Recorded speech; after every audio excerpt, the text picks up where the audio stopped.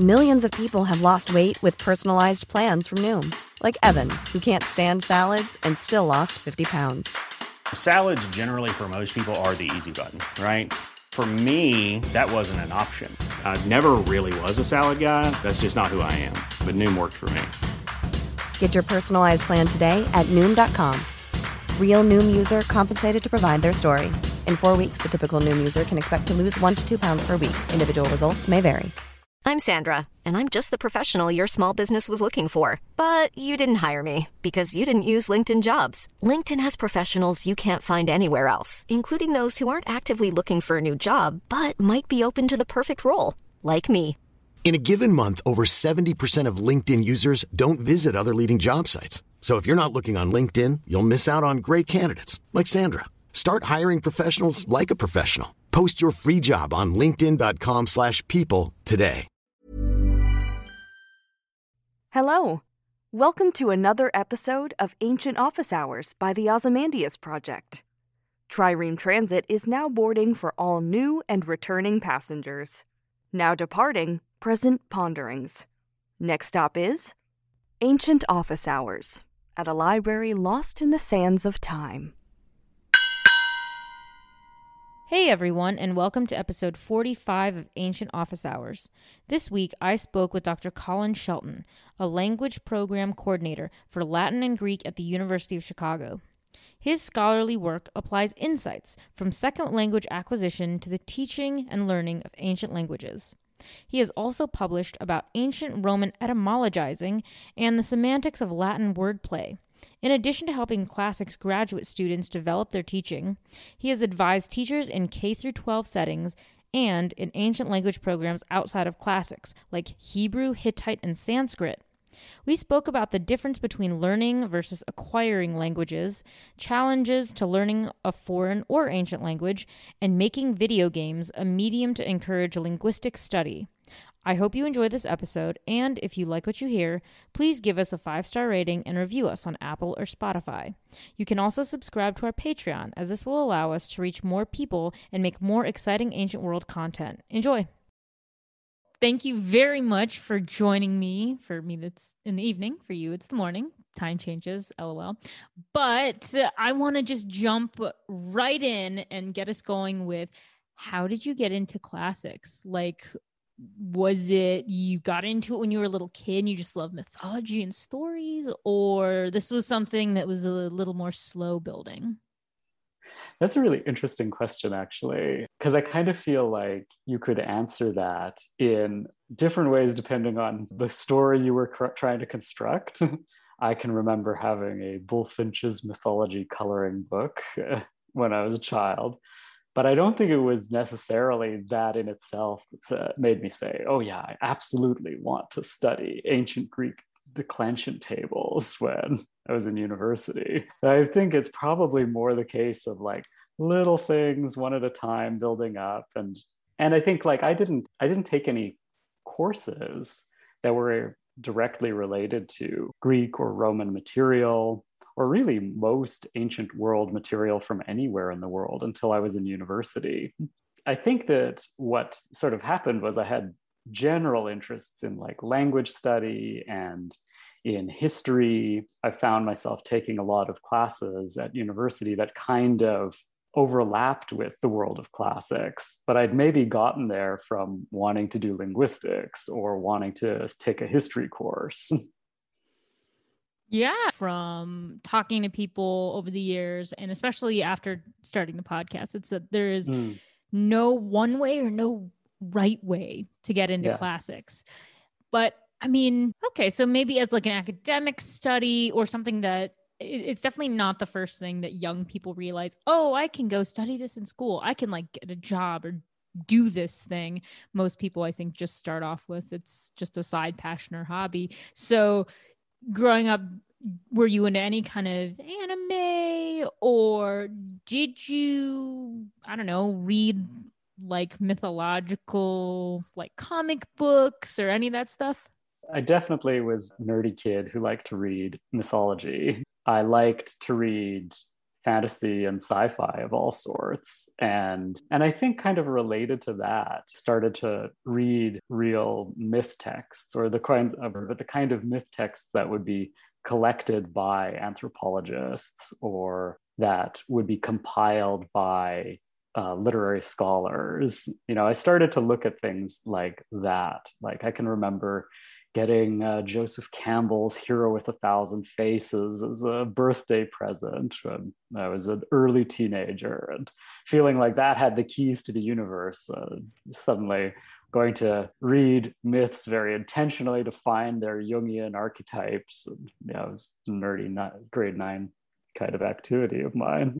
Campbell, man, I swear, I talked to so many people and they're like, that was the big entry. That was the first time they realized. I mean, yes, I remember my good friend handing me his seminal work, Hero of a Thousand Faces, and being like, read this. I promise you'll like it. And I was like, okay. And then I read it and I was like, oh, actually, what do you know? She's telling the truth. It's very interesting. So how did you then pick sort of your area of specialty? Like, did you always really like the linguistic aspect of it? I mean, was it just like, I was definitely one of those kids where I grew up bilingual. So I would notice language things. For me, I grew up speaking English and French. I was fluent by the time I was in first grade because I went to total immersion French school. And so, my brain was, I guess, hardwired to notice language things. But for a lot of my friends who didn't grow up bilingual, some of them got really into language and some just were like, no, that doesn't click with my brain. So I'm always curious how people really come to language as something more than just, I speak this. Yeah, I think that for me, language has always been a really important part of what keeps me in the discipline of classics. And more generally, it's what I'm kind of interested in intellectually and have been for a long time. It's interesting you mentioned bilingualism, because that's definitely a part of the story I would tell about myself as well. I grew up bilingual in German and English, and that German was one of our home languages. And I also went to a bilingual school where we had German in the morning and English in the afternoon for half the year, and then switched for the other half of the year. So yeah, definitely still can, if I rate myself, I still can definitely make kind of intermediate high or advanced low kinds of uses of German, very put myself up to advanced mid or maybe advanced high if I really work at it. German was always this extra possibility. And that, I think, just you can't help but start to get interested in the parallels between languages when you have those two options all the time for looking at the world. Like, even if it seems like it's something relatively insignificant, like noticing that the word for restaurant sounds a lot like the English word for restaurant. Restaurant. It's very similar to restaurant. How did that happen? How do we end up with the same sounds in two different languages? That's interesting if you have two languages.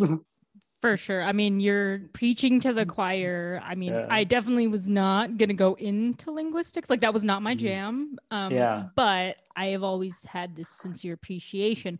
And one of the things that I found funny, I didn't grow up with German. I have friends and sort of extended family, I think, who can either speak or read or something German. It was so funny how growing up and speaking French, I was like, yeah, we have a lot of very similar sounding words. We borrow in English words and phrases that are French. And so everyone knows what a rendezvous is, even though that's, there's no making that English. That's just French. But French, kind of like English, I noticed, it's one of those where if you're trying to describe something, we will have a specific word for it. But then you take something like German. And I remember a good friend of mine in college trying to teach me some German and then saying, German is not like French. He's like, basically, when the word we have for something is basically literally trying to describe what the item is. And so he would always say, I don't remember the word off the top of my head, but he was like trying to tell me what refrigerator was or freezer or something. And he was like, it literally translates to like box of ice or ice box or something. And I was like, oh, we don't, I guess I'd never thought about it, but I was like, we don't really do that in French and English. We just have a word and people know what it means. So yeah, those little like language quirks I find are very interesting. But one thing that I guess I'll get into, since I do have a language expert with me here, and it's something I don't really get to ask very often, so it's very fun, is I don't think a lot of people are aware of the difference between language acquisition and just like learning a language sort of like in a high school classroom. And there is like a really big difference, from what I understand, between actually acquiring it versus learning it. From your perspective, would you be able to sort of tell us like what is the actual difference? And like, should everyone who just takes like a high school Spanish class be like, oh yes, I'm learning Spanish versus I'm acquiring my Spanish? Well, I can't speak for everybody who takes high school Spanish. And I think if I could give you the definitive answer on this question, I'd be a celebrity in sort of second language acquisition theory. But it's an interesting question. And some theories make a big deal about this distinction. In particular, in the world of classics, in the last few years, there's been a growing interest in the theories of Stephen Krashen, who is a researcher mostly based at the University of Southern California. And his sort of seminal works came out in the 80s. And Krashen proposed this theory that said that the way that one gets a first language is totally distinct from the way one might learn a language in high school. That when you're exposed to language, you have a sort of innate mechanism that takes in that data from the language and works out a new system. And Krashen would call that acquisition. And he would distinguish it from learning, which would be like a formal lesson in how the language works. Krashen's big distinction, like he wasn't the only one to sort of draw these distinctions between, say, first language acquisition and second language acquisition. Like babies pick up language really easily, it would seem, compared to the effort that adults seem to have to go through to have language abilities that are similar to native speaking children. So Krashen isn't the only one who's interested in it, but I think for this distinction between acquisition and learning, Krashen is an important person to focus on, because he really emphasizes that if you're learning formally about the language, he would say that's not actually even helping you acquire the language. That if you're learning your charts of conjugated verbs, that's not going to help you. The only thing that will help you is exposure to the language in use. So he calls learning charts and so on learning a language, and picking it up by exposure acquisition. Okay. All right. Yeah, that is, I think, from my perspective. Yeah. Yeah, no, that's a really helpful distinction. So I can understand that for most modern languages, but it's like, is there any way to acquire like old dead languages like Latin or ancient Greek? I mean, there's no like true native speakers of this. Like we all have to pick up a textbook and learn the stuff. Can we look at closer modern related languages? But I mean, even then it's like the differences between modern and ancient Greek are very different. I think there are a few different models we could look at for trying to sort this out. And for one thing, there's a paper published in volume in 2020 or 2021. I can't remember what it was called or when exactly it came out, but it's in a book called Communicative Approaches to Ancient Language Teaching. And it documents 2 children who have been raised as bilingual Latin speakers and their journey towards Latin acquisition. So somebody's doing this. And somebody has written research based on this. So apparently it's possible to do it in just the way that you or I picked up French or German. I think it takes a lot of dedication on the part of parents. Yeah, I mean, especially since, okay, with a Latin, I feel like it's a little easier because technically religions like churches, they'll still use Latin, and like the Pope can speak Latin. So there are like people who can speak Latin. So I suppose if you wanted to get like books and try to raise people to speak, you could. I don't know if it would be harder with like a language that wasn't really sort of readily used like Latin, though. I mean, ancient Greek is less used. Greek is still, I guess, the language of religion for like Eastern Orthodox churches and stuff. So to an extent, I suppose you could raise someone speaking at least medieval Greek, if not straight up ancient. Yeah, I mean, like you say, ancient Greek texts are the liturgical texts in the Eastern Orthodox Church. So there are real world uses of Greek. But I think like it's funny how when we talk about these issues of like how could you learn Latin? How could you learn ancient Greek? What would be the best way to do that? We actually very quickly start to slide into these issues of, well, what is a language anyways? What is Latin for? What is Greek for that matter? What is French for or German for? And there's a way when you're looking at a modern language that you can see like this complete package where it seems like every possible use of language is available in that language. And when we look at an ancient language, it seems to be all fragmented. And therefore, it seems like the task must be different in itself. But one thing that I think is useful for thinking about ancient languages and also applies to modern languages is that not every language learner needs the language for the same purposes. And you're going to need different amounts and types and qualities of language depending on the task you're trying to perform. If you need to be able to hold a rapid fire conversation where you're exchanging views about broadly shifting set of topics that range from the everyday conversation to deepest philosophy, then you're probably going to need to have a community that can give you those kinds of conversations as part of how you learn. And you're also going to need to read those philosophical texts and probably have a phrase book that gives you conversational language at some point so that you can enhance your conversations with more than just, what you pick up from listening to other people. You could imagine doing that with any modern language, but that may not be the only reason you learn a modern language. It may be that you need a modern language specifically in order to read particular policy documents in that language. Say you're like interested in comparative politics, you're not really planning to do an in-depth study of something, but you've heard bilingualism is really interesting for thinking about language rights. So you might want to read how it's written in Flemish. And then you would maybe need to just focus on reading skills, and you might take a very much more text-based approach, and one that would allow you to be very slow and deliberate in how you read because you're interested in these details of a very complicated document. You're not necessarily needing the skills that would allow you to have conversation that also lets you tell jokes in Flemish. True. So now this begs the question of, in terms of use, and this may just be very subjective, again, just by person, but if you were going to learn to communicate, if you wanted to learn to communicate with a lot of people, and it's not like you have to become a polyglot who's fluent in 10 languages, is it almost more helpful to be fluent in 2 or 3 so you could have like meaningful conversations, or do the like sort of polyglot light thing where you might be able to have a much more rudimentary vocabulary, but in like 6 or 7. So while you couldn't have deep conversations, you could talk to like 7 different people who spoke 7 different languages, and you could have very basic conversations. Like, is there advantages to one over the other, or is it really just all subjective? I don't know if it's subjective, but I think it varies. That a lot depends on like, what is going to make you feel good as a person?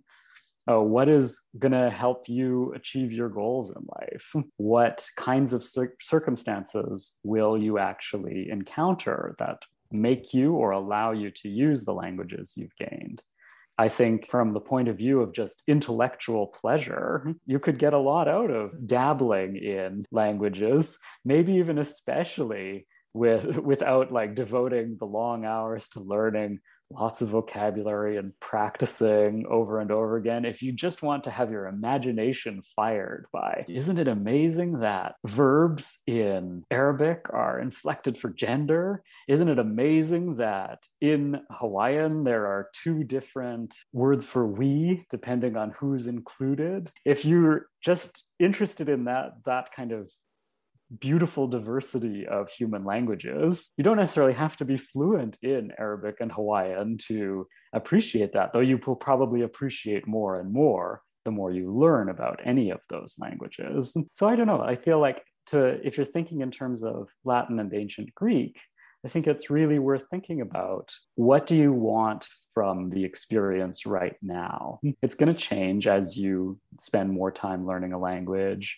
But when you begin, it might just be interesting to learn the details of the language without grinding the vocabulary. But maybe the reason you want to learn Latin in the first place is that you really just love this Catullus poem that you encountered in translation, and you want to be able to understand the depths of it and to be able to recite it beautifully in Latin and to be able to explain it to other people. And that might lead you to spend more time and actually grind that vocabulary and spend long hours reading dictionary entries to get the nuances of each word in that poem. Those are both legitimate ways to look at learning a language. And I think that neither of those adds up to a kind of generalized fluency, right? Fluency is not a thing in a way. There's no like single switch that you flip where suddenly, oh, now you're a fluent Latin speaker or Latin user. It's a gradually acquired thing. In a lot of the research, actually, fluency is a thing. I overstated when I said it's not a thing at all. But the way people use fluency often in talking about language when they're doing research into language learning is fluency is just specifically can you perform tasks with the language at speed, or is it very effortful? Okay. That's helpful. Yeah. I grew up thinking, I was fluent in French, but I suppose it never really stopped. You don't stop learning. And if you stop practicing, it does actually go away, which is very scary. I mean, if I always wonder, well, if I ever went to a place where they just don't speak English and then I, maybe did acquire a different language and then I just stopped speaking English, would I ever forget it? Probably not, because that's what I grew up with. But I'm just like, I don't know, maybe I'd get rusty. Maybe I'd start using the wrong words. Maybe I'd just sound very international because I'd use like a very clunky way to say something in English where people would be like, what? That could well happen. I always think I think of it kind of this way on the fluency question, actually, that I'm fluent in German, but I still speak like I'm in grade 6. So I could totally talk to you like a precocious child at a fast speed with a child's vocabulary. Okay. Is that like a confidence thing? Because I know confidence plays a big part in people either feeling successful in using the language, even if they're not like quote unquote fluent in it, versus like timidly sort of, oh, wait, like concentrating on every single word. Wait, does it sound right? Am I conjugating this correctly? I forgot who it was, but I think it was someone I was speaking to said the best way was honestly just like, let someone just speak and let them make all the grammar errors and you can go back and tell them why it's wrong later. The biggest thing is getting that confidence up where it's like, don't just stop someone as they're trying to say a sentence. Be like, that's wrong. Yeah, confidence is really important. I think that feeling like you actually belong in whatever language community you're trying to enter makes a huge difference to your ability to interact. So I think that as language teachers, we should be really conscious of how we build confidence. And as what I take away from the anecdote you just told is some really good advice, I think, actually, for how to work with people who are learning for the first time. And that's to welcome them in, rather than to remind them that they're outside. Even just that realization, though, it took me a really long time, because I remember when I was in school and I was in my first semester of ancient Greek, part of the reason that, I didn't end up taking a second semester, so thus a full year of Greek, because of health reasons and other things. And then I just didn't have time in my schedule to ever resume them. But I just remember thinking in that first semester, like, my teacher was really nice and he was really good at teaching us the rules and all the stuff. But when it came to sort of reading out loud, I remember we would be reading a sentence, and then every time you like stumbled because you saw a word you didn't know, a lot of people would just sort of stop and you could see their eyes would look up to the professor and be like, can you help me? Can you help me? And he would just tell you what it was, and then proceed to the, like, every single time you needed help, you would wait for him to like give you the correction. And so I noticed that ended up slowing me up and everyone else up. And at that point, I was like, just, you know what, just read the sentence. He'll tell you what it is after. But like, if you keep waiting, you're never going to feel confident to say this word or read this sentence unless you have him there to like look at and be like, wait, just fill in this one word. And so just like my own frustrations, I think, of the method in which it was being taught and presented, I was like, this is just like really bad for everyone's confidence, for my confidence. Because I did it too. Like I just, if everyone else was doing it, you know, I didn't want to be that one person who would just confidently as possible say it wrong. So then I noticed like, it's that collective, you don't want to be the one to stand out because it's embarrassing or it's weird. And then everyone is trying to, you know, pretend they know what they're doing. And so I was definitely like, okay, after this, if I pick up another language that's really hard, I want to be in a very friendly environment where everyone can like confidently be wrong, but also have someone very politely and nicely be like, that was so good. The only thing I would correct you on is this. And you'd be like, okay. So I don't know, years later, when I tried to 2 years ago start modern Greek, I found more of an environment of they'll let you just be blatantly wrong and then go back. And then I learned, oh, so that's why this feels a little more comfortable than that first experience. Because this one, they're just going to let me say it. And even if I paused, they'd be like, no, come on, like finish the sentence. Like they wouldn't give you the answer until they were like, no, I want you to say it or read it first. And you're like, but you know, everyone's together in their embarrassment, I suppose. I suppose so. Well, I think I hear two really interesting things in that experience you shared. And to me, one of the things that I think this points out is the way that like a classroom is a community that's being formed, you know, by the act of being in class together, even without anything explicitly being said. Of course, we're like looking at our peers and trying to figure out like, what are the rules that we have somehow formed in this space? And that those classroom dynamics can take a life of their own, quite apart from whatever subject is being studied. So maybe that leads to the other thing that I observe is that, you know, it's interesting that your experience is so different in the modern Greek classroom versus the ancient Greek classroom. And I wonder if that has something to do with the way that for a lot of modern language, some of these issues of teaching, technique, and confidence building have really been absorbed into the discipline much more, where they're kind of the default setting for how a teacher is going to approach the classroom. Whereas, especially if you're taking Latin or ancient Greek at university, you're probably being taught by people who know a huge amount about ancient Greek and Roman culture, but who've never taken an education course. And so the discipline of classics as a whole, it's starting to change a little bit, but tends not to have absorbed some of these things that are taken as default good practice in modern language setting. They tend to be a little bit more like our colleagues in non-language disciplines, like in the sciences or in other like non-language humanities programs that are just kind of like picking up things about teaching along the way rather than having dedicated programs designed to train us. Do you think that would be useful for linguists and regular classicists who, I mean, if it's required to take the languages as part of the major, but since most of the time the linguists and the classicists themselves really learned it in sort of the way of just, you have to, you know, pound the books and then you're taught by this person who's not specifically trained to like teach adults. They teach the grammar, you know, so they might be really good with teaching people grammar, but then that's not, I've tended to notice that the people who are great with grammar though have like the worst self-confidence in terms of just speaking. And I know this from personal experience because actually when I did take ancient Greek for the semester I took it, the grammar came really easy to me because my brain just choose grammar and I'm like, I understand it.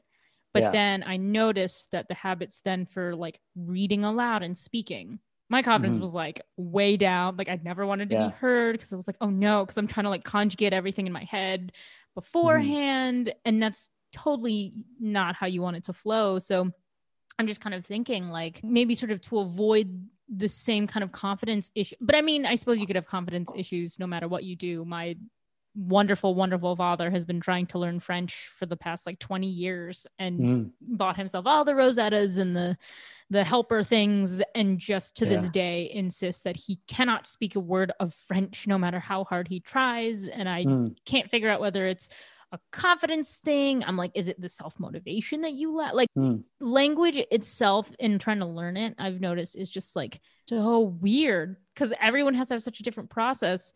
And it kind of, I'm just like, but why? Like it, I feel like there should be a good, better way of coming into a language or teaching it or something, as long as, you know, one is motivated to learn it. But like, I've just seen so many people like go in and try various methods and programs. And most of them have either dropped after a year or been like, no, it's too hard. I wasn't confident. I didn't like this. And I'm like, how do we make that better? Yeah, I mean, it's a big question. And I think the history of language teaching, at least since the 18th century, is the history of people looking for one magic solution to language learning after another. And especially if you look at the 20th century, it's like every 5 years, there's supposed to be some new technique that is going to be the magic technique. And it's usually presented as that's the best technique for everybody in all circumstances. I think what I would take away from looking at that history is that there's a lot of things that work for a lot of people because you wouldn't say this is the best thing in all circumstances if it didn't work some of the time. And yet everybody knows anecdotally about the difficulties of language learning, which also means that none of these things works for everybody all of the time. Like, as people, we're different, and that impacts our learning. I think there's really robust research on the differences in learning that happen based on a huge range of factors. Some of them may have to do with, you know, so-called learning styles. Some of them may have to do with, you know, more broad personality traits. There was one study I saw that tracked people who performed really well on foreign service interview tests to like establish what, you know, branch of the US government you might work in overseas, what kinds of roles you'd be qualified for, and found that like broad personality traits were better predictors of who did well than specific like learning related traits. So there's all kinds of things that are varied from person to person. And I think if we want to make learning better, we have to think about who we're actually trying to make it better for, and try to meet that particular person or that group of people who's here today, rather than assuming there's one thing that's going to work for everybody. Yeah, I would definitely agree. I mean, definitely for independent language learning schools and programs, I know that they're all different. But I feel like for universities, at least, and high schools, we've definitely tried to sort of paint with a very broad brushstroke and sort of standardize how you teach language at the collegiate and high school level. And I would really, really love to see a deviation from, we're going to just put you in this class and this is how it goes. I mean, there just really isn't accommodation for the different learning speeds and learning styles. I mean, I was placed with, I mean, my brain is good at grammar, but I was placed with someone who was not at all good with grammar. I mean, they just could not grasp. It took forever. And so I just thought to myself, well, I wish there was something where I could be with other grammar people. So then maybe we could work exclusively on, like, we could speed through the grammar because we got that. And instead of spending 45 minutes on the grammar because the person next to me just can't do it, I'd like to maybe then take that 45 minutes and do speaking for those of us who are not confident with speaking, vice versa, because the person who couldn't do grammar though was great with speaking. I mean, she would just be the chatterbox. And I was like, I think this is awesome. But then she makes me feel really inadequate because she's here speaking and I'm here like, well, I can conjugate that for you, but I couldn't go order a sandwich. So, you know, I think but then again, I don't know the challenges and the logistics of trying to accommodate for different like individuals. So, you know, if we were to be able to change how it's taught, especially at the like collegiate level, maybe University of Chicago is different because I went to a big state school and definitely we did not have the resources and faculty and whatever. But is there a scenario in which it's possible that we could have more individualized language learning? Yeah, I think help people? I think it can be done. And there are several different ways that it could be done. One model might be to have really differentiated instruction in every class, you know, sort of assuming that every learner is going to be distinct, and I'm going to set up stations in my classroom so that there's not just one thing to do today that everybody's going to do, but instead there's going to be 5 different things that people could work on depending on where they're at. And I've seen actually descriptions of Latin classes that have been run that way, and it's a really interesting. Kristen Meinking at Elon University wrote a paper a few years ago describing a Latin class where everybody worked at their own pace. And when they came to class, they were put in groups depending on what particular assignment they had gotten to in the homework. So that's one model that, you know, can work in that direction towards, you know, really saying, grammar people, you've maybe finished the grammar thing, you've still got this other thing to do, so you're going to work together. Another model might be to think with a kind of universal design for learning kind of perspective, to say there's going to be multiple needs in this classroom, so we just need to make sure that there's a variety of things happening all the time. And there's even some scholarship that suggests that it's good to push people to do the things they're not good at, as well as to push them to do the things they're good at. So if that's true, then it maybe makes sense to say, we're going to have a grammar drill section of the class, and that'll be good for the person who's bad at grammar drill. And we're going to have a conversation exercise where we've got to pair up and talk about ordering a sandwich in ancient Greek, because that'll be good for the people who can't do that yet. I think those would be 2 different ways that this could happen. Practically, it takes some investment on the part of the teacher. Like, there's no way you can do either of those things just opening the textbook and saying, we're going to go through the textbook in the order that things appear. It will take some more deliberate planning. What about making all language classes taught with 2 professors, like co-teachers, and they don't even need to be both from classics or linguistics? So what if, to get sort of this more holistic idea of how to teach adults, how to work with folks, you know, you have like one main professor who could be from classics or linguistics, but then what if you invite someone who's from the language department or the education department or somebody who knows that language, and then could co-teaching it work so that, like, yeah, if your professor is like a linguist who's really good at grammar, you can be like, great, this person is great for the grammar folks. You can work with the grammar people, and then you switch to get different experiences per class time. But then again, you know, I don't know the logistics of, would it be harder than I think it would be to then sort of have to plan and share a whole semester's worth of like intensive Latin with another person who may or may not be from your department?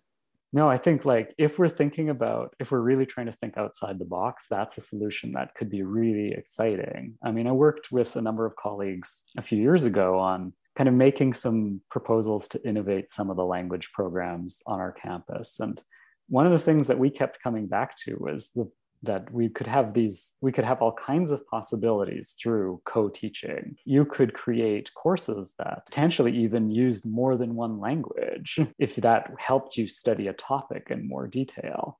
And thinking about, say, just in the world of classics, without leaving the classics department, all kinds of topics that are really interesting to look at with both Latin and ancient Greek. And I've even seen that done, like at the place where I did my PhD at the University of Washington. They've offered undergraduate seminars that are cross-listed as Greek, Latin, and classical civilization courses, and you can read as much in Latin or Greek or English translation as is appropriate for your skill level. Those sorts of things can work logistically. You know, putting my administrator's hat on, universities tend not to like sharing faculty across departments. There's all kinds of ways that universities would have trouble accommodating that right now, but that's not to say that it can't happen. It's not a bad idea. It's just that it's an idea that would take some of the hard work of politics to make work. Well, everything, I suppose, with everything in life, but especially with academia is sort of politic. I mean, everyone's fighting for funding, and everyone doesn't like to share resources, because whatever precious resources you do get, you don't want to let it go to somebody else. Is this something that maybe professors would feel comfortable sort of outsourcing the co-teaching part to like grad students? Or is that administratively at the universities I've worked at and where I've had a hand in like managing grad student resources, it's easier to share grad students than to share faculty. Whether that means that's the best way to do it, I think it's neither here nor there, but it is often easier to administrate that way. Okay. I don't know. I think that there's also ways that we can do collaboration without co-teaching that can be really productive. So I am involved on my campus with the Language Center, which is a sort of staff unit that, mostly it's not faculty who work in the Language Center. It's dedicated full-time staff who are there to support language teaching. And they run all kinds of programming that will help people build better language courses, improve day-to-day language instruction. And they're well positioned to sort of work behind the scenes to maybe share some of that expertise without having to, go to the co-teaching model. And so that's a model that, is maybe would work a little more easily behind the scenes. And we're starting to do more stuff that appeals specifically to ancient language teachers within those kinds of models as well. And sort of working with a few colleagues like in East Asian languages and Near Eastern languages to try and see like, what can we do to share with each other about techniques and so on, so that we have a kind of united language for talking about what the best practice is. Yeah, I think that could definitely be something we look at in the future. Obviously, there are a lot of universities who just like don't have the resources for separate language centers, which is so regrettable. And I mean, if my alma mater had the money for that, I would have totally been in there all the time. But Mizzou is poor. No, money is a huge issue. Yeah. And even at a rich school, it's funny how few resources end up in some areas.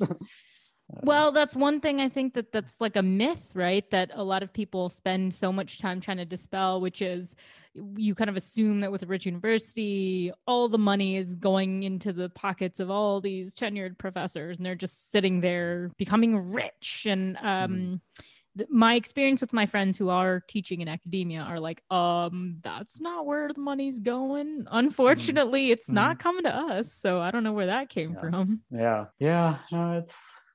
Well, that is probably a question to ask a like media studies expert. Like, I know how the modern university is portrayed and understood. Oh, I know. If you think about it long enough, then you get more and more angry with, well, why does this have to go this way? And I need someone who can explain to me. And I don't think there's going to be an adequate answer for that from anyone other than just short of, I don't know, like a university president or dean or something who controls all the purse strings or knows all the connections. But yeah, well, sitting on the outside looking in is just everything looks dire and it's depressing. Oh no, not here too. Right. And then you're like, no, but it's not gonna come. It's not gonna it came. They're coming for us. But so to wrap up this wonderful discussion on language that I've really enjoyed because I love language, as someone who's big into linguistics and language acquisition, especially, if you had any advice for someone who really was like, I'd like to pick up a second language, but I don't know if I have the time or the motivation, or why should I? Is it really worth it?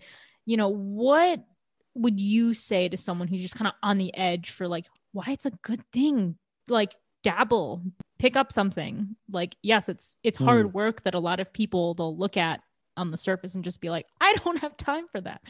We don't talk about like actually why it's good. I mean, I think we get a lot of surface level.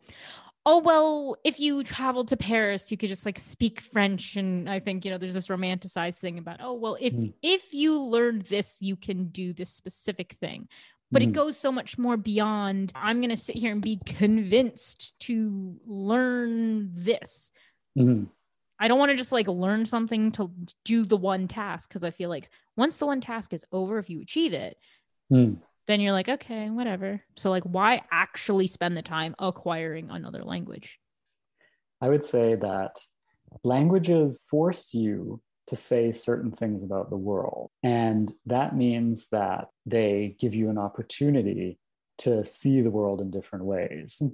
So, for example, English forces you to specify whether or not you're talking about some specific thing that we put the word the in front of, or whether it's things in general or a not specific thing. We put in front of that word. This is a really abstract idea, but it's something English forces you to do in every single sentence that you speak.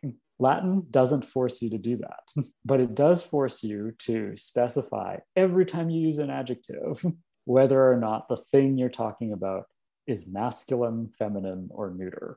That makes you think about masculine, feminine, and neuter all the time when you're learning Latin. It makes you really think about, well, why, what makes something masculine or feminine or neuter? What do these categories even mean? And these aren't just arbitrary categories either. These are things that Romans themselves were interested in. They wrote books that discussed, why do we call something masculine? Why do we think of it in that way? The language encodes a kind of vision of how the world is put together. And even just starting to study a language, you start to encounter this other way of seeing the way the world is put together. And to me, that's one of the fascinating things that we can do as people when we want to expand our imaginations. I agree. And also that you just gave me the opening that I just like, it couldn't have come up better to sort of segue us to sort of get us from here into the next part, which is I have definitely heard that in addition to getting us to think differently about the world, I've heard it's very common that if you speak a different language, whatever language you speak, it alters how you perceive not only like things, but really big concepts and just like the world around you. So like if I speak, oh gosh, I don't remember what the language was in question, but there's like a certain language where the way that they talk about time is so very different from how Americans think about time, which would lead one to then, if you speak this language, you perceive time completely differently. So, when we talk about, oh, well, what is standardizing how we think about time? What is time? And then it's like, well, to us, it's this thing. And then to this other, group of people who speak this other language, it's like wildly different, which I think is really cool. I mean, every time someone was like, yeah, the language you speak like alters how you perceive the world. And I'm like, oh my gosh. So when I dream in French, am I perceiving the world differently than English brain? I guess so. Yeah. But like, so this concept I think is just like super cool. And unless like people have been told about it, I don't really know anyone who is aware of like that as a concept and as a thing. And so I would like to see this really well done and portrayed in like film or TV or something that could really help make linguistics and languages and learning them seem amazingly awesome. But I am not like super looking for things like this when I, take in my media. But you, on the other hand, as someone who really is into languages, have you noticed any kind of like film or TV or even play that has done really well in characterizing like either a linguistic expert or just treated learning languages with any degree of like reality and the respect it deserves? That's interesting. I think there's I'm not sure if any movie I've seen does a really good job of showing language learning or language experts, yeah, as they work realistic context. We're thinking, as you were saying, asking the question about The Arrival. That movie is amazing for getting at some of these ideas of what would it be like to really learn a language that is very different from the one you already know or the ones you already know. And what would it really mean to have your perception changed by learning that language?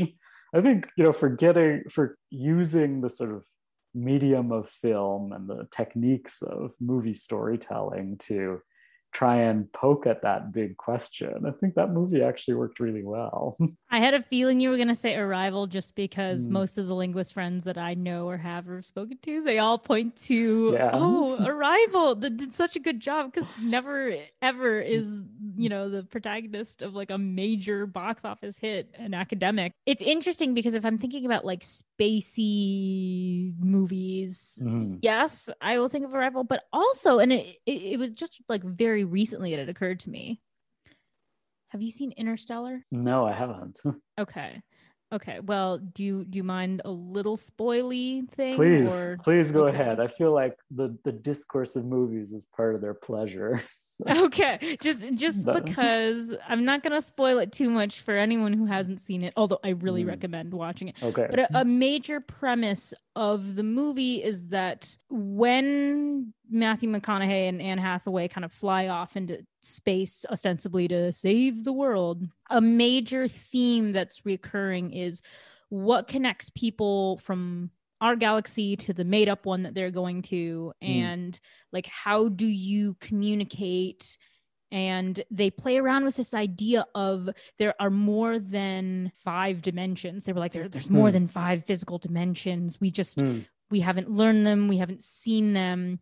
And it's really interesting that what they did is, because this was so advanced, there's no language or no real way to communicate with the quote unquote beings that are just kind of like these godly things.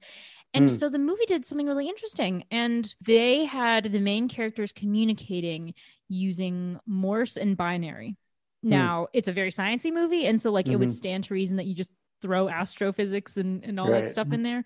Right. But on some level, it was linguistic, where the way that he communicates with certain people aspects is that he has to like type out messages using Morse and binary. And so that's not something I would traditionally consider a language, but is it possible? Like, I don't think I would acquire Morse or binary the way I would acquire Spanish, but like, as someone who knows languages, I mean, would that even be within the realm of possibility to consider being able to like code back and forth through? Well, I think, I mean, I guess what we're sort of getting at with that thought experiment that the movie portrays, right, is like the difference between language and communication. That maybe we can't use language to communicate with non-humans, but there are other kinds of communication that might work. And mathematicians tend to like to think that math is going to be the universal thing that goes beyond the human. And maybe that is how you would end up doing it. I don't know. I've never been that good at math, but so I'll take their word for it. Me neither. So, they could say anything and it would sound good to me. So I've had to rely on friends who are like actually engineers and stuff to be like, okay, is this just crap, or like, are they onto something? Because I mean, some of it was like, okay, if you're trying to relay coordinates in the universe, you can tap them out using binary and Morse and whatever. Yeah. But I believe that the SETI project has actually done that. When they've done radio transmissions for aliens to receive, they've sent binary code. So like I could understand the premise of like using that if you want to communicate like location, but I just found it strange that like they were taking it away from, I am here, you are there, find me here. Like, other than that kind of basic thing, to how do you find something? Because I mean, a big theme of that movie was like finding. You're constantly trying to find the thing, the savior, the person. Like, you're trying to find something. So I understand why you would use the code to imply this is how you find me.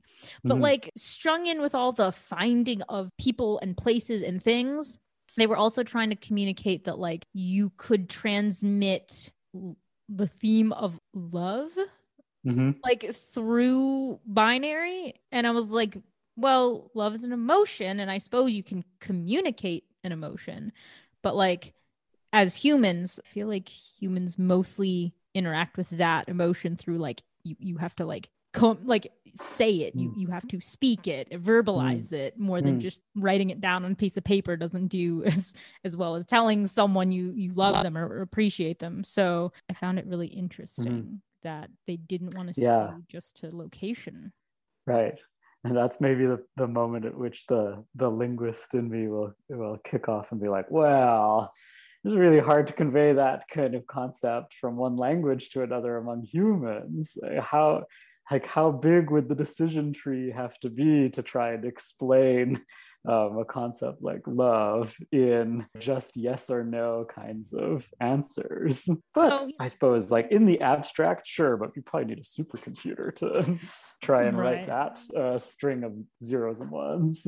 Exactly. So I'm just like, okay, well, that's where it definitely became more science fiction-y, just pure fantastical. But I will say, I don't want to like spoil the fun. It is a really fun movie to watch. So if you get a chance, I highly recommend it. And then you can amend your opinion based on, what you've seen. I think that would be really fun. My list. I'll put that I think on my that'd be list. really fun to reconvene and just see, okay, so you saw it, like, what do you think? Yeah. But in your perfect world, if you could create your own movie or TV show and have it portray language learning, how would you do it? Oh, man. Well, okay, I'm going to kind of cop out of the perfect world answer and say, like, there's one other model that I think is pretty good. It's sort of and I think it would be like a tweak on this model that would get closer. And there's a game called Heaven's Vault, where the basic premise is that you are an alien archaeologist. And a major part of the game mechanics, it's like a classic point and click adventure game, which is totally what I was doing in the 90s. This is a more recent thing, updated graphics, updated sound design. But a major part of the game is you go around and you find inscriptions and you try to decipher the inscriptions. And so if you have to do the old-fashioned point and click adventure game kind of stuff, getting out a notebook and writing down these symbols and trying to figure out how they relate to one another across different inscriptions. And to me, that's pretty good at giving you a sense of like what language learning is like. I think the thing that makes it maybe not quite totally there yet is that the inscriptions are relatively easy to solve compared to what it would be if you were really working on an undeciphered language. I think that we should do archaeogaming, but for linguistics, where yes, we have video games set up where you can have like digital version of the escape room idea, but your character has to decode. And okay, well, if you have historians and linguists work on the video games, they can find some mechanism for making characters decipher. You can find a way, but I think that would be really fun to have some kind of interactive archaeogaming thing, since archaeogaming at least is a thing. Yes. But yeah, I think you're right that given that, well, I've learned about so many of the games from listening to your podcast, actually, that incorporate archaeological elements in translation, at least, or as flavor text. It wouldn't be that far from making flavor text to actually making text part of the mechanism. I'm seeing endless possibilities. Obviously, you have to like sell the game studios on this because obviously they are under time constraints. So I don't know how much time it takes to like digitize all these texts and then put them in games and then figure out mechanisms that will allow everyone who wants to play the video game to do it, even if they don't really care about linguistics. So that might be a harder lift, but I don't think it's impossible. And I think that could be something fun. That I'm looking at you, Ubisoft, like you're spending so much money on digitizing ancient texts anyway. I'm like, you're a multi-billion-dollar company. you could definitely do like a little pilot project. Mhm. So I'm gonna keep Yeah. staring at Ubisoft until they blink and do it first. But yeah, I think it would just be a really fun idea. Yeah, totally. At the end of every podcast, I do ask each guest if they will read the Shelley version of the poem Ozymandias. And then it doesn't need to be the longest, most erudite thing you've ever said about it. But if you could just give us your quick thoughts on kind of the meaning and messages of this poem and also, you know, why is it special? Well, all right. Millions of people have lost weight with personalized plans from Noom, like Evan, who can't stand salads and still lost 50 pounds. Salads generally for most people are the easy button, right? For me, that wasn't an option. I never really was a salad guy. That's just not who I am. But Noom worked for me. Get your personalized plan today at Noom.com. Real Noom user compensated to provide their story. In 4 weeks, the typical Noom user can expect to lose 1 to 2 pounds per week. Individual results may vary. I'm Sandra, and I'm just the professional your small business was looking for. But you didn't hire me because you didn't use LinkedIn Jobs. LinkedIn has professionals you can't find anywhere else, including those who aren't actively looking for a new job, but might be open to the perfect role, like me. In a given month, over 70% of LinkedIn users don't visit other leading job sites. So if you're not looking on LinkedIn, you'll miss out on great candidates like Sandra. Start hiring professionals like a professional. Post your free job on linkedin.com/people today. I'll start by reading it. I've got it up here. I met a traveler from an antique land who said, 2 vast and trunkless legs of stone stand in the desert. Near them, on the sand, half sunk, a shattered visage lies, whose frown and wrinkled lip and sneer of cold command tell that its sculptor well those passions read which yet survive, stamped on these lifeless things. The hand that mocked them, and the heart that fed. And on the pedestal, these words appear. My name is Ozymandias, King of Kings. Look on my works, ye mighty, and despair. Nothing beside remains. Round the decay of that colossal wreck, boundless and bare, the lone and level sands stretch far away. It's a great poem.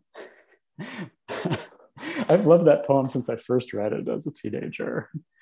And I guess I thought about it at different junctures because I've read it again and again. And I think the thing that's really striking me as I read it right now actually is the way the desert plays out in here.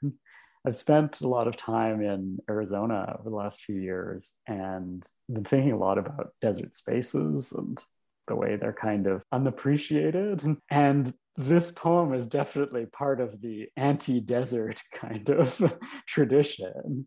The desert here is the thing that wrecks human ambition. So that's one thing that comes across to me reading it today. And I guess the other thing that strikes me is, I think the last time I read this poem, I had not yet read Amitav Ghosh's book called In an Antique Land, which is obviously alluding to the opening line. And it's sort of his memoirs of working in a small Egyptian village in like late 80s, early 90s as a researcher coming from India via Britain. And the conversations that happen in Egypt when you look at Egypt as a living place rather than just as this place where there's interesting old wrecks. So those two things are the loose associations that are coming to me looking at it this morning. But I also know that when I first read this, and the reason I've read it for many years is still there's something very compelling about the image of the wreck in the desert. And that fired my imagination, even if that's a partial view of Egypt or a partial view of the desert. Well, ruins are romantic. So there's that association in here as well. Yeah, I say this a lot, but I don't remember exactly when I first read it. I don't know if it was high school or college. I feel like it was high school though, but I don't remember. Ever since I first read it, yes, it is also, it became my favorite poem instantly. And I reread it several times throughout the years. And I think if it's possible, I love it every single time I hear it even more. And I don't really know how that keeps happening, because by now I've heard it or read it or interacted with it hundreds and hundreds, maybe thousands of times. So I don't know how it's possible, but yeah, it's one that just keeps continually growing because you find something new to take out of it. I'm doing this new sort of thing at the end of the podcast. Sure. This last part is what I'm calling Odyssey's End. Okay. And these are 3 final questions to end the episode. And the first one kind of ties into Ancient Office Hours. Okay. And so the first question I have is, when you were a student, did you attend office hours? Why or why? I did attend office hours starting in my last year of university. And and at that point, it was amazing. I learned so much from going to office hours. Big shout out to professors I had at that time, Mark Golden in classics, and Albert Welter in religious studies. Spending time in their offices, I learned an awful lot that was never part of class, and about like life in general, well beyond like academic topics. And going to those office hours, those conversations probably, for one thing, convinced me to go to grad school where I did, and so on. So they changed my life in that way. Well, I didn't go to them until I was almost done university because I was just scared. I assumed that professors had better things to do than talk with me, and would not put myself through the humiliation of wasting their time. That's how I felt as in college. Oh dear. Well, yeah. I'm glad that you did end up going. Better late than never. Honestly, better late than never. So that leads perfectly into now, as an educator yourself, teaching students. The second question is, if you were to make elevator pitch, or just why should students go to office hours? Why should they come talk to you? If we're assuming that you may have some students who kind of felt the same way you did, and let us dispel them of that notion. But yeah, if I'm asking you to build a case for yourself, yeah, why go to office hours? I'd say the reason to go to office hours is that learning is individualized, and you have a chance to have one-on-one conversations, and they may not be strictly about the class you're taking. They may well wander away from that. But if it's new to you and helpful to you, that's learning. And you're only going to get that kind of one-on-one tailored experience in an office hours setting. I couldn't agree more. I definitely most of my time in office hours was not even about school or the class. It was my very shambly, just normal college kid life. I'm almost embarrassed that I brought that to my professor, but she was just so nice and wonderful. She didn't even care. She gave me great life advice, right down to what kind of winter socks I should buy. Just saying. That is useful advice. It was, because I made the mistake of going to Columbia, Missouri, thinking, oh, this is like South kind of. I mean, it's more southern than Chicago, so it's probably not going to get very cold in the winter. I mean, it'll probably get cold, but not that cold. Right. And then I made the mistake of bringing very thin socks, and she was like, honey, yes, we're South, but like it still gets below 0. So she was like, you're gonna want this kind of sock. And I was like, oh. So yes, wonderful conversations. And she always had the chocolate drawer, magic chocolate drawer. So go for a treat. Not every professor has that. You can request it, and maybe if you're lucky, they'll do that. But some of them might.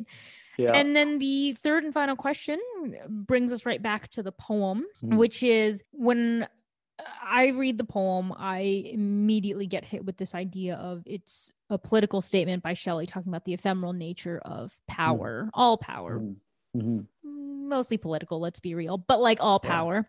And it's this reminder, it's a memento mori. We will all die. And Ramesses thought he was going to reign in Egypt forever, and that his civilization would be around forever. And it turned to dust.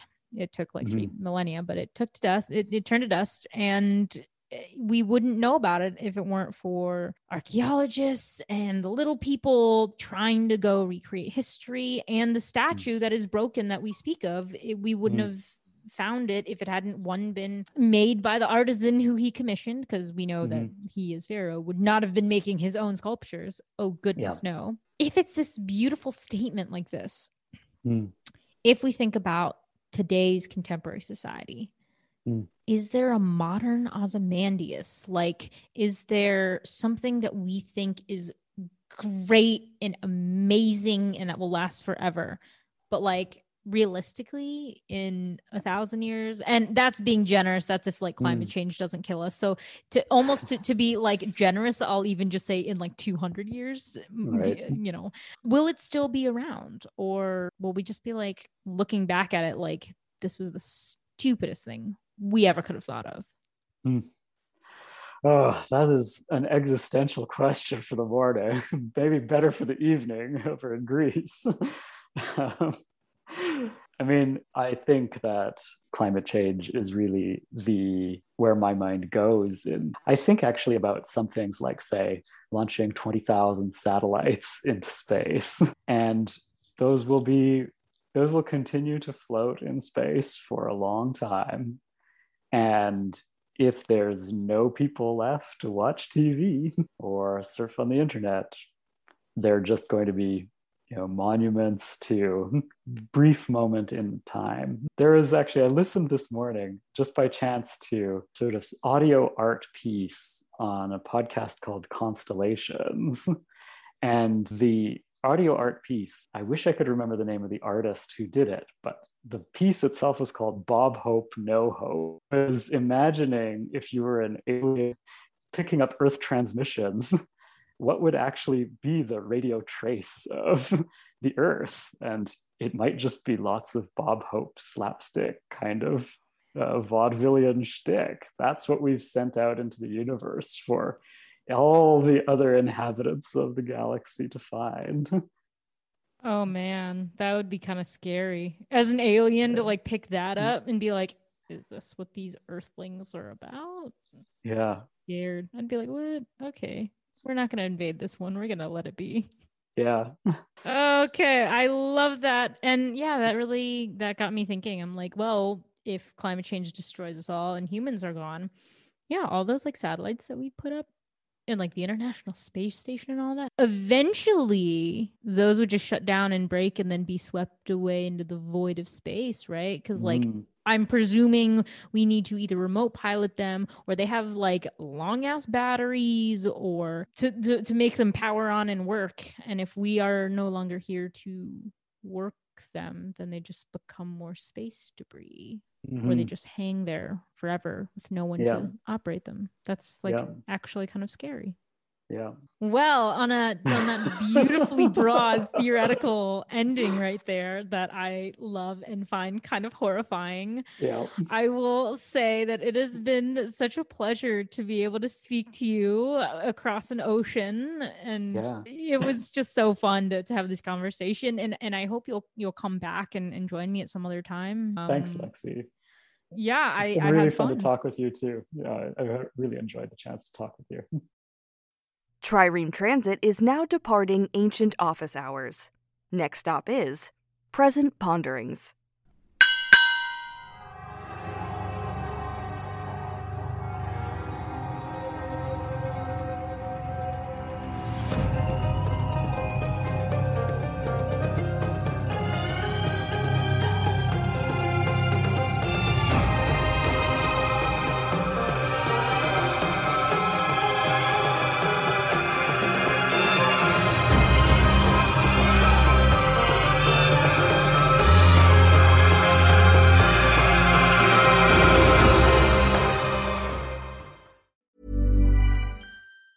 Hi, I'm Daniel, founder of Pretty Litter. Did you know cats tend to hide symptoms of sickness and pain? I learned this the hard way after losing my cat, Gingy. So I created Pretty Litter, a health monitoring litter that helps detect early signs of illness by changing colors, saving you money and potentially your cat's life. Pretty Litter is veterinarian developed, and it's the easiest way to keep tabs on your fur baby's health right at home. Go to prettylitter.com and use code ACAST for 20% off your first order and a free cat toy. Terms and conditions apply. See site for details.